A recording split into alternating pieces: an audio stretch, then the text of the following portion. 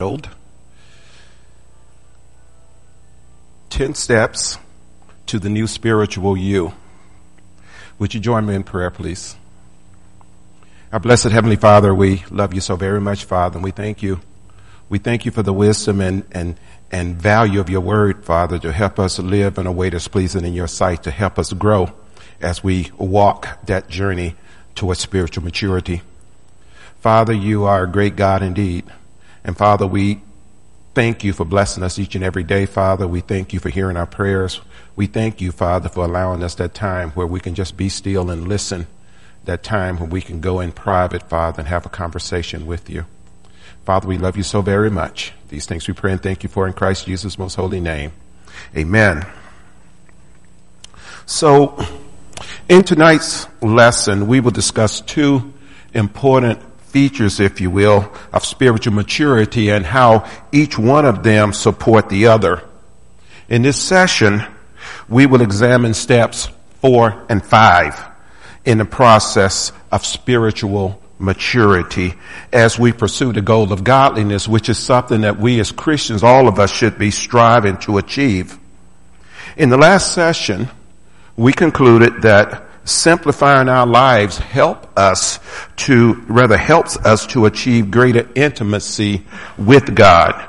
And this is so because of two reasons. Number one, removing the clutter from our lives leaves more time for us to be with God. And number two, being with or closer to God enables God to mold us or mold me into the character of Christ that he wants to see in me.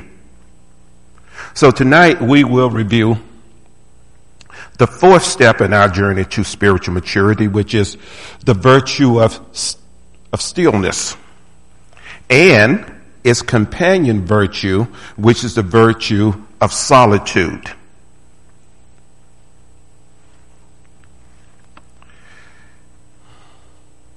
I know Terry can relate to that. And there are a few other hockey fans in here as well. But there was a gentleman, a hockey player by the name of Doug Harvey. He was a defenseman who played for the Montreal Canadiens in the 1950s and 1960s. He was a great hockey player, not because he was a great scorer, but because he could single-handedly change the pace of the game. And what do we mean by this? He could speed it up by making a one-man rush with the puck into the opposing team's zone, or he can hold on to the puck in the defensive zone. And by doing this, he was changing the pace of the game. So again, as a defenseman, he did not score a lot of goals, but as I said earlier, he could change the rhythm of the game, which was often a benefit to his teammates, but it also tended to frustrate his opponents. So when we speak of rhythm, I want to pose two rhetorical questions at this point. And the first being, on a scale of 1, which is very slow, to 10, which is super fast, rhetorical now, what rhythm would you say that your overall life is at between 1 and 10? The second rhetorical question is this: what speed do you think your life needs to be at in order to develop godliness, in order to develop spiritual maturity? In Psalm 46, we're going to be going there in a minute and reading from there, but in Psalm 46, the psalmist explains at what speed we learn the most about God and come to resemble him. And you will note that the writer breaks up the psalm by repeating the word Selah. He repeats it 3 times. The word means to stop, to cease, to pause. With this repeated instruction, he is saying to the reader, stop, pause, let this sink in.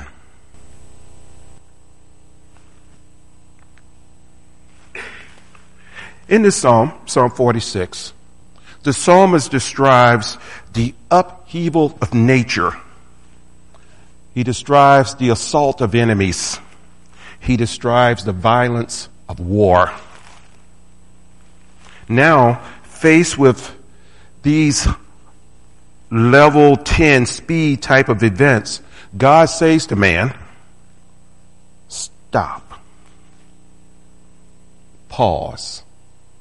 Let it sink in.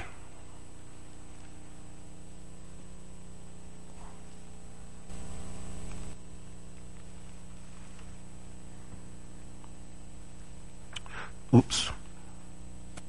There we go. So then, starting at verse 1, chapter of Psalm 46. God is our refuge and strength, a very present help in trouble. Therefore, we will not fear, though the earth should change, and though the mountains slip into the heart of the sea, though its waters roar and foam, though the mountains quake at its swelling pride. Selah.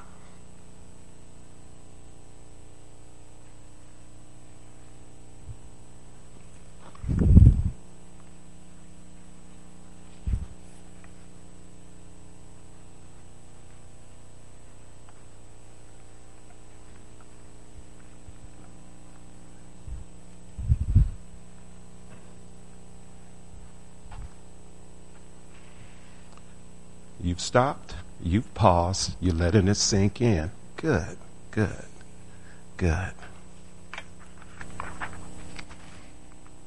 Verses 4 and 5. There's a river whose streams make glad the city of God, the holy dwelling places of the Most High.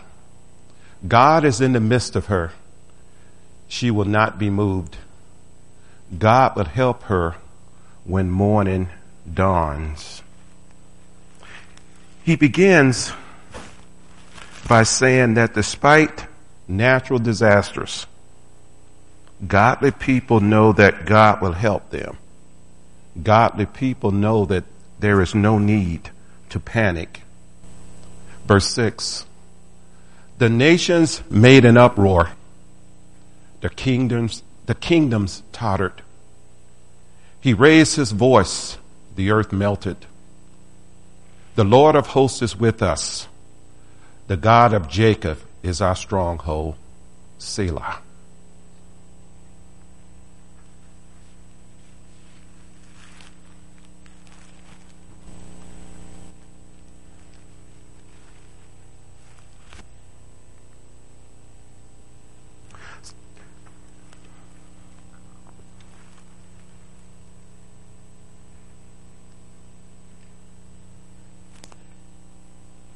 Verse 8. Again, got one point here. Despite the attacks of all kinds, right? Attacks being from the enemies, from disease, from financial ruin, God is still able to protect his people. And at verse 8, come, behold the works of the Lord, who has wrought desolations in the earth.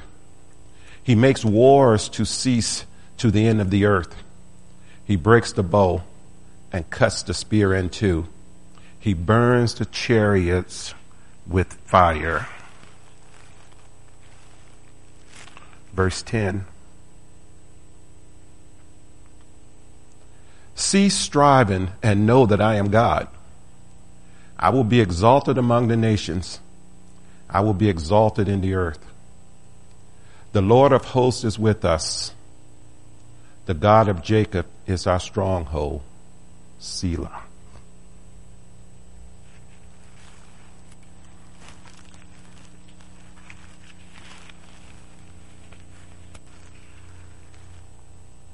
Even at times of war, God's people are told to stop, to cease striving, to be quiet, to do nothing. Now, this is the opposite reaction to what is normal, right? With our lives moving at that level of somewhere between 8 and 10, it never crosses our minds to simply stop. Just stop. Most of us cannot, most of us will not stop. As a consequence, we miss an opportunity to deepen our knowledge of God. Simplifying our lives draws us near to God.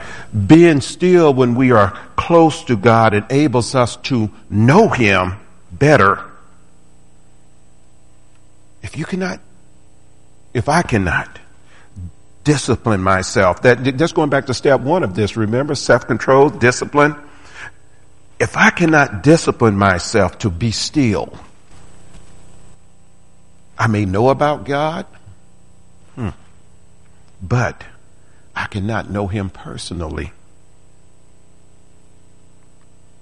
To know Him is the beginning of our transformation. And we talked about transformation before because we are transformed by the renewing of our minds and by virtue of the fact that we are no longer conforming to the world, but we are now conforming to the will of God. And as a result of this, we are being transformed by the renewing of our minds to become like Him. When we are still before God, when I am still before God, the Holy Spirit is able to reveal and clarify the meaning and application of God's word as it pertains to, we can say our lives, or more specifically, my life.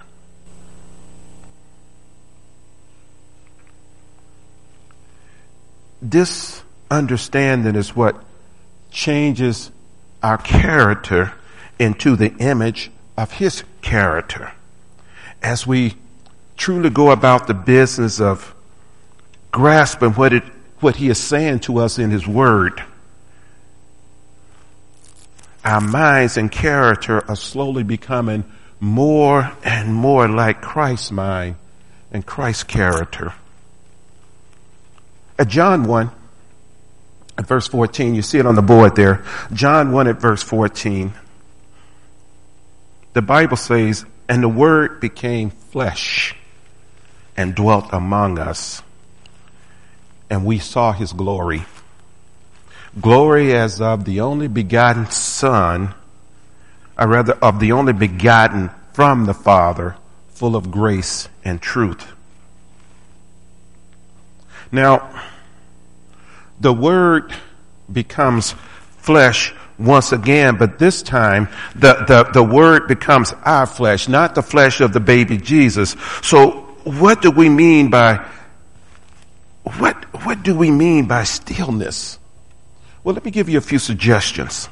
Stillness, for example, not talking to God or dictating to God, but quietly listening to God. Not worrying about, but simply trusting in God to take care of those things that are before us. Not constantly reviewing our needs and fears, but giving them over to God without instructions. Okay, God, I want you to do this, that, and that. This is how I want you to do that. No, we're not doing that. He already knows. He does not need any clarification from us. Next is not figuring out the answers or proper solutions, but simply waiting on God patiently to respond. And lastly, not working on or working out our perfection, but accepting God's imputed perfection that we receive through Christ Jesus. So our goal is not the stillness of the body, because we're not monks. It's the stillness of the heart when facing or being near to God, being still at that time. Psalm 46 and verse 10. This song is actually in the book. I mean, it's a short one too, but it's a real nice song to sing. Be still and know that I am God. Now, if we put this in the street sense, like we say, the street vernacular, God is saying, shut up and listen to me and know that I'm God. That's what he's saying.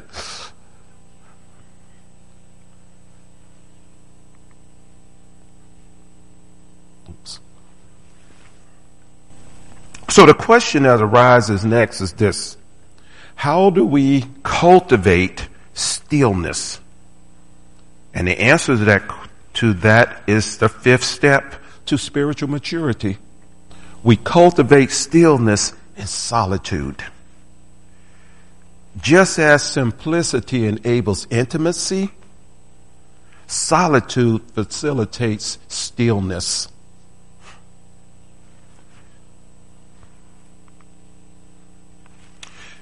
In his book, we're talking about Mr. Swindoll's book. He says, people, and you think about this is so true. People rarely learn something while in a crowd. People rarely learn something while in a crowd.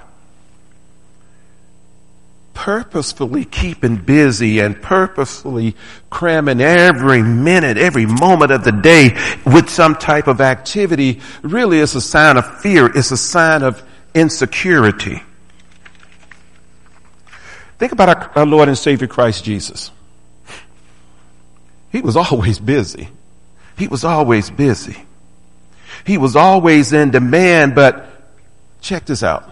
He always made time to be alone. He always made time to be in solitude with the Father so that Christ Jesus could listen. So what I'm saying is this right here. Don't be afraid. Don't be afraid of being alone. Don't be afraid of just being still. Yeah, it's uncomfortable. It's uncomfortable because it's unfamiliar territory for us. But realize that purposeful solitude is an investment in my spiritual development. Now, here are some suggestions on cultivating stillness through solitude. Number one, pick a time, pick a place, when and where you can be alone for, let's say, 30 minutes. Bring a notebook, bring a pen. You're going to need it. Number two, let your mind run to empty out all thoughts concerning family, work, problems, plans, projects. Do this until you're quiet of mind. You know, it can get to be scary sometimes. You know that? You guys have been to interviews before. And, you know, the interviewers are sitting across from you and they ask a question and you answer it. And then they just not talking to you, not looking at you, just writing. And you're sitting there like, do I need to say something else? And I always tell people when I'm teaching interviewing is that when you open your mouth that second time, that's when you're going to get yourself in trouble. Say what you got to say and be quiet. They'll get back to you. They'll get back to you. Same thing here. Be quiet and let God get back to you.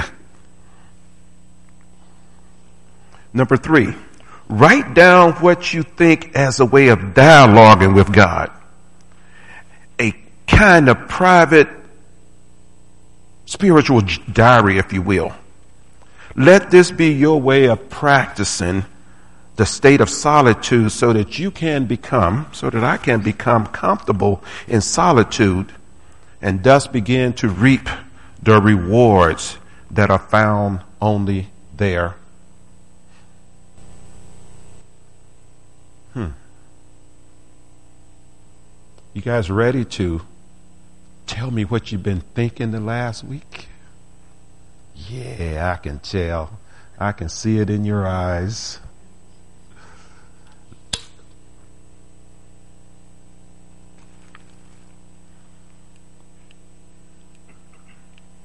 Okay.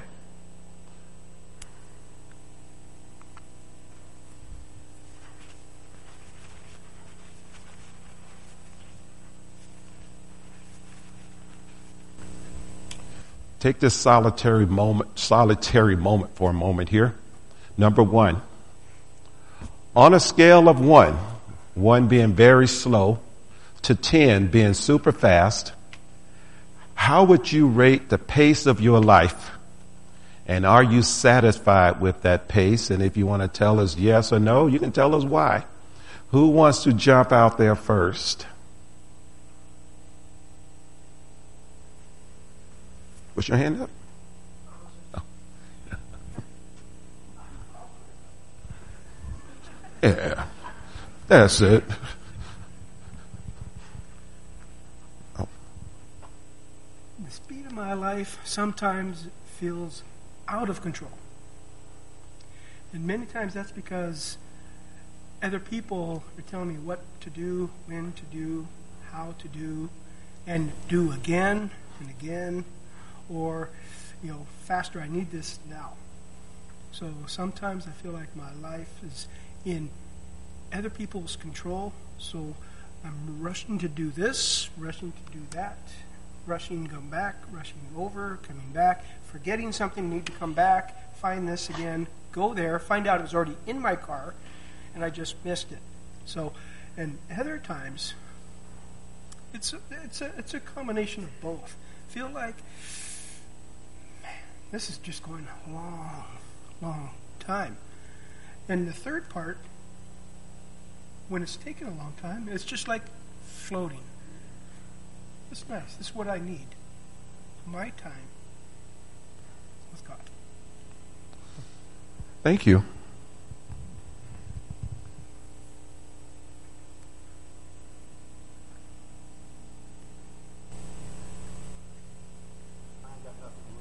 There you go, bro.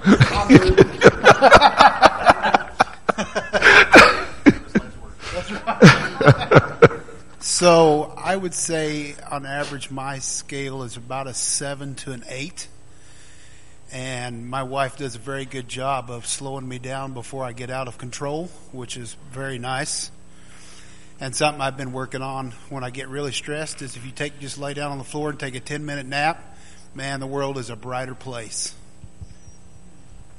Not sure that's what you're looking for, but it works for me. The way this works is your thought. Okay. Anyone else?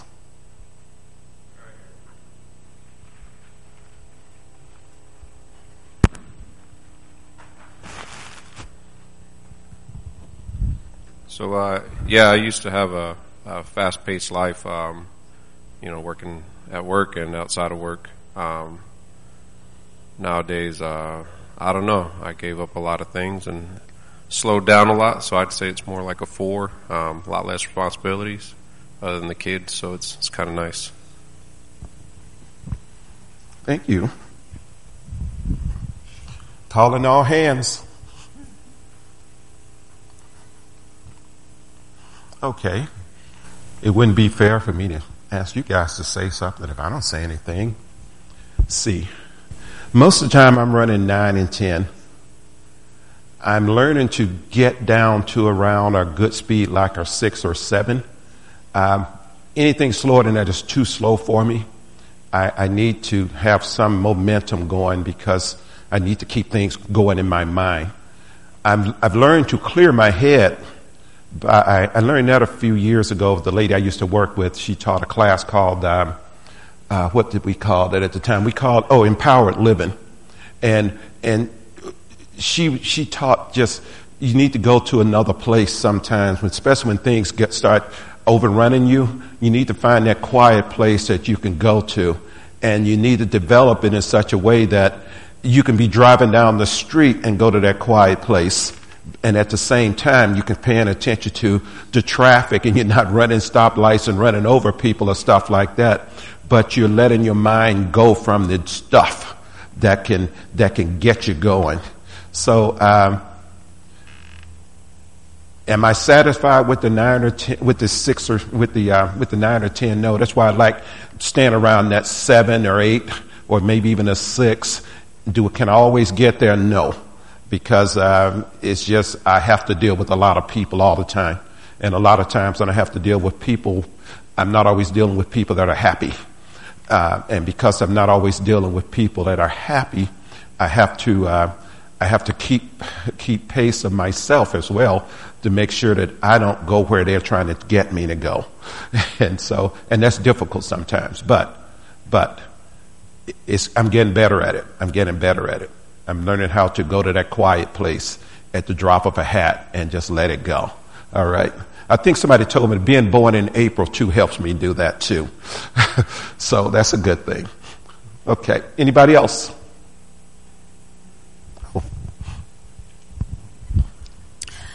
On a scale of 1 to 10, I think I'm a 10.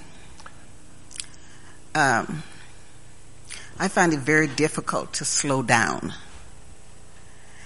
And I want things done, and I want them done my way. I was 5 months pregnant, and I asked Glenn to put my snow tires on. He was going to do it, but he took his time. So at 5 months pregnant, I changed all 4 tires and put snow tires on.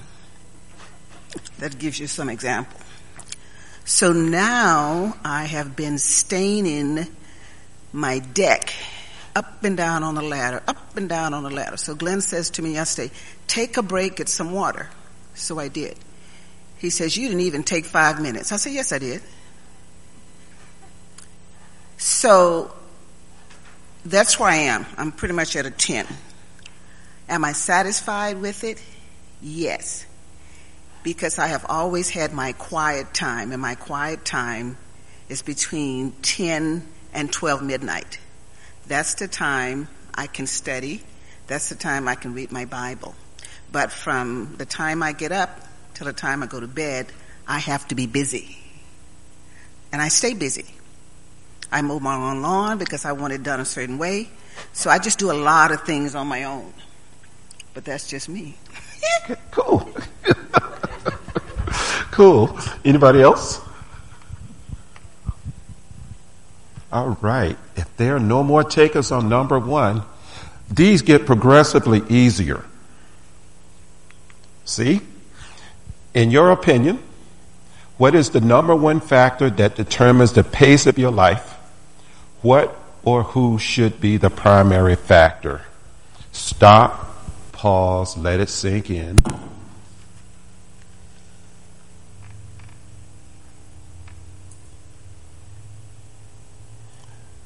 Now that it has sunk in a little bit, do we have any takers?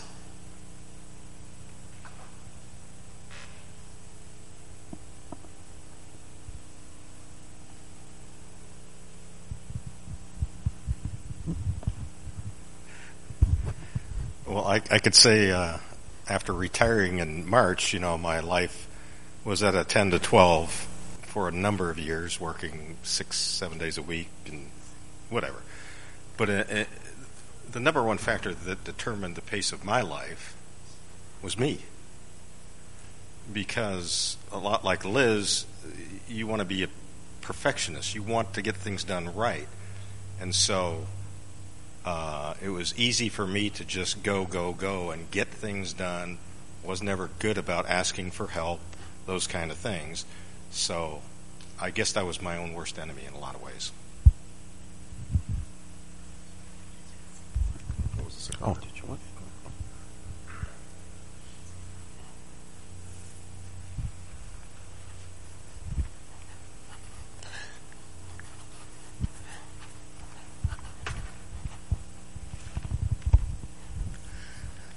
So I think for me, obviously we all would say God, but the most important thing in life has to surround yourself around the spiritual aspect of everything. And when we learn to put the spiritual before the physical, it takes care of the control of our lives. It also takes care of the balance in our lives. There are things that are urgent and there are things that are important. And you have to find in your life what is important, and then make sure the urgent never replaces the important. Whenever, like James said earlier about people, dealing with people, every phone call is urgent from one person trying to get in contact with you for a specific reason or a particular reason. but it's not always important. And so you have to be able to distinguish the difference between what is urgent and what is important so that the urgent doesn't replace God. And it's very easy for the urgent to replace God because people are excited, emotional, maybe they're having struggles, whatever it may be, and you drop whatever you're doing, even if it's studying God's Word, or the phone rings and you stop your study, or you stop your prayer. If you've been there before where the phone rings and, maybe it rings twice while you're praying, and you shorten your prayer to go and answer the phone because it could be a very urgent phone call, but that is not what's important. What's important is when you have your time with God, you don't allow anyone or anything interrupt that important time that you have with God. Because Satan always wants to disrupt our lives or to focus us into a different direction or to cause us to replace what's important by that which is urgent. Thank you. Anyone else?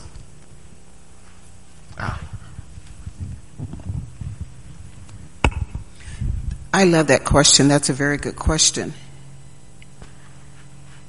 But that's why my time is at from 10 to 12 midnight. Because can't nobody reach me after 10 o'clock. My phones don't even ring. I cut them off. And also, one of the things that I really love is that every morning I get up, I say, He allowed me one more day. He allowed me to wake up. And that's the first thing I do when I get up in the morning. I go to the John. And you've heard me say this before. I start from my toes. And I thank God for my toes, my toenails, and I just go all the way up. So that starts my day. And so it's very important to me that's why I'm busy during the day. And I could not be busy if it wasn't for God. Sure, I know I'm almost 100 years old now, and I probably should be slowing down, but I'm able to do the things I do because of Him. Okay, thank you. And Liz, we're blessed with that age for a reason. If God wanted us to be slow, He would have had us slow at 2. Anyone else?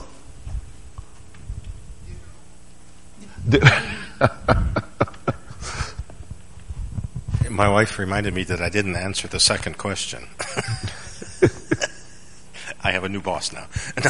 And that's the journey for me right now, is working for, over 50 years and now having available time and really trying to set my priorities right. And Tony was right. If you're too busy for God, you're too busy. And so that's the adventure for Sarah and I both together now, is we have the time. We're going to prioritize a lot of things in our life, but He'll be number one. And it's helping us to serve our families better, our neighbors better, friends that we have. And that's a real joy to have that, where you can actually step back for a moment and say, this is really working. And it's all God's work. And so, again, we're still kind of wading through all this, because a lot of us, that's all we ever knew. And then all of a sudden retirement comes and you're just like, okay. So, anyway. Thank you. I had to answer that second part. No problem. Anyone else? What I find myself doing and what I do, because the clientele that I have to work with, I find myself praying for them a lot. Not just at night, sometimes at work. Because I see the challenges in their life, and it's challenges that they don't have the experience of working with. And it's a challenge to get them to see themselves differently, to have that change take place between their ears. So I find myself praying for them a lot because of that. Anyone else on this question? Number 3. With all of the encouragement and proof of God's care, why do you think so many believers, not the non-believers, the believers, do not turn to Him in time of need? Why is this so? Now, this does happen, trust me. There are a lot of believers that do not turn to God in time of need. So let's not even think that that is not the case, because that is the case.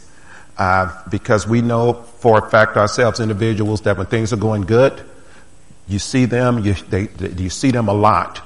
But when things start going south on them, that's when they want to shut down and forget about God's encouragement, forget about God's care. So with all the encouragement and proof of God's care, why do you think, not that you have the answer, so many believers do not turn to God in time of need?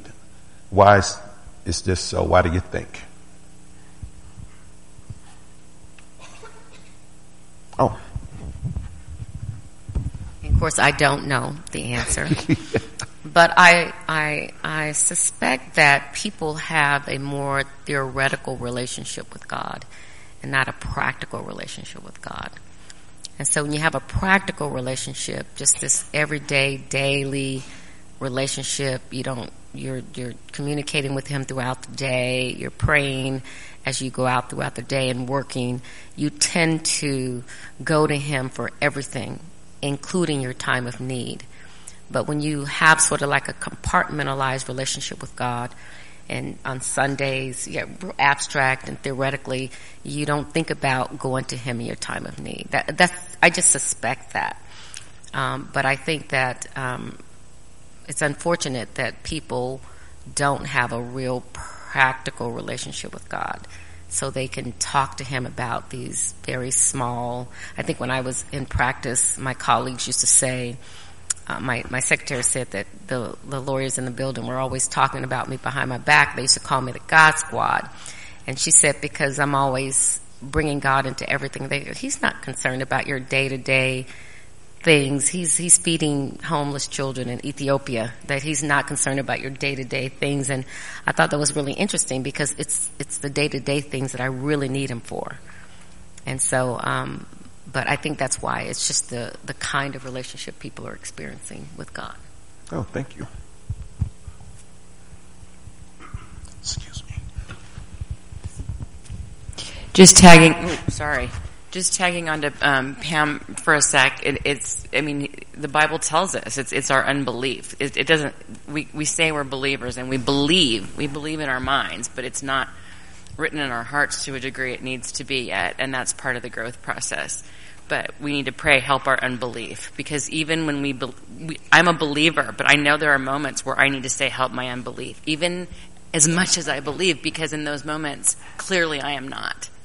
So we need to actually be, I think, a little bit harder on ourselves. I don't mean harder, I just mean let's just kind of call a spade and say, because we're not believing enough. Our faith is not strong enough. But it can get there, and it will get there if we keep trying. That is so true, and that's what we're working on. That's why we have these 10 steps to spiritual maturity class that we have going on right now. So while I was growing up, I was not in the church. And my father, he taught me to fix things yourself. So don't depend on other people.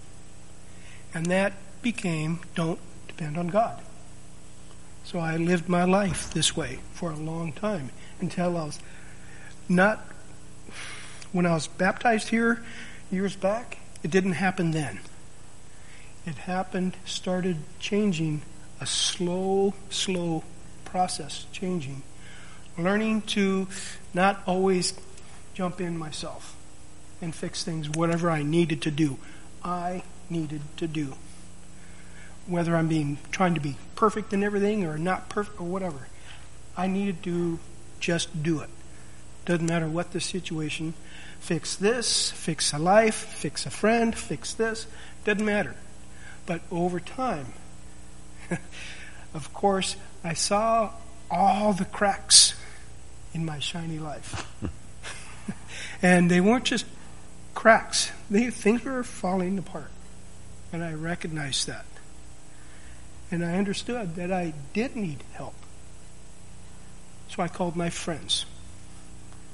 It was good, but not enough. And then eventually, I found the right friend. and things have been, and that's still my habit that I need to, as you say, I need to learn to let go, let go, let go, and hold on, hold on, hold on. Thank you. Anyone else? Can you have belief without trust?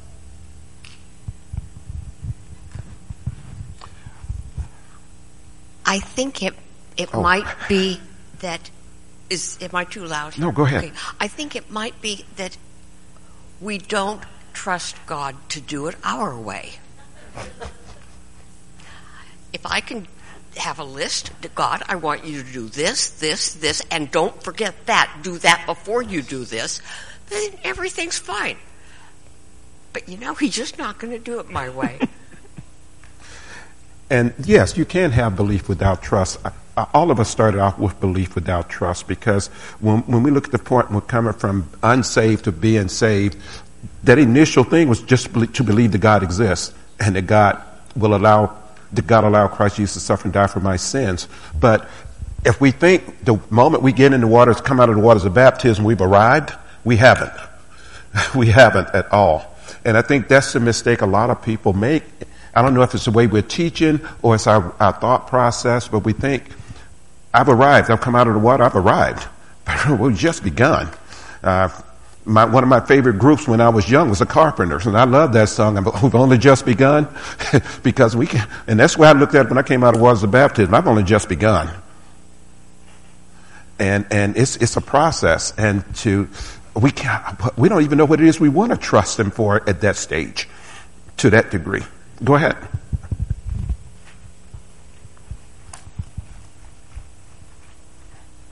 I believe you can drive. I don't necessarily trust you to ride with you.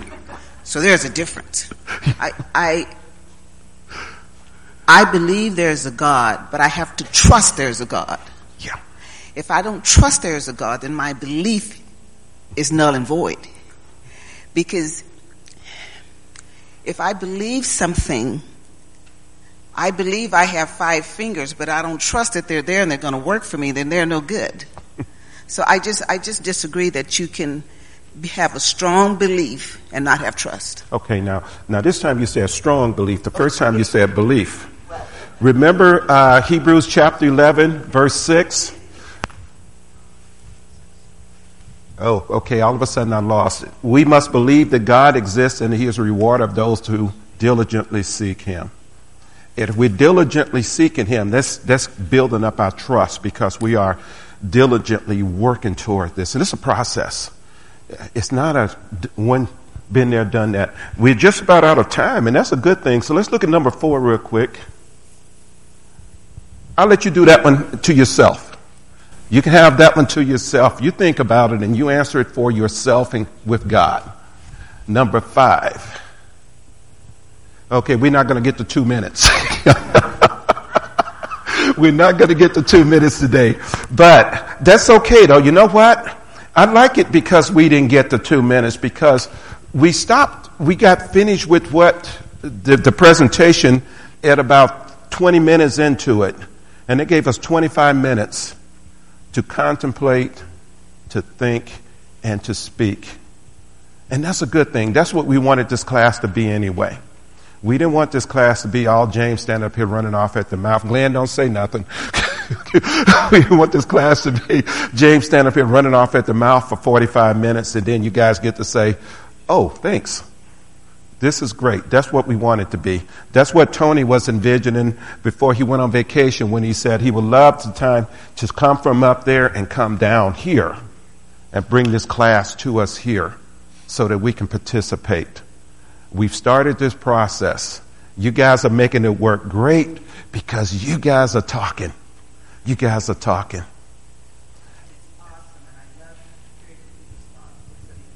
Yeah. Yes. What Ms. Liz said it's awesome. She loved hearing what the people think, and we need to keep doing it. Thank you too, sis. All right. So then, for all of those who are visiting us online, we have our contact information up there For all of those who are visiting us online and we have never met, we would love to meet you. We would love to meet you. Come join us on Sunday. Come Sunday morning, Sunday evening. Come join us on Wednesday. We would love to meet you face to face and talk to you. And thank you all for being here. We have a devotional in a few minutes.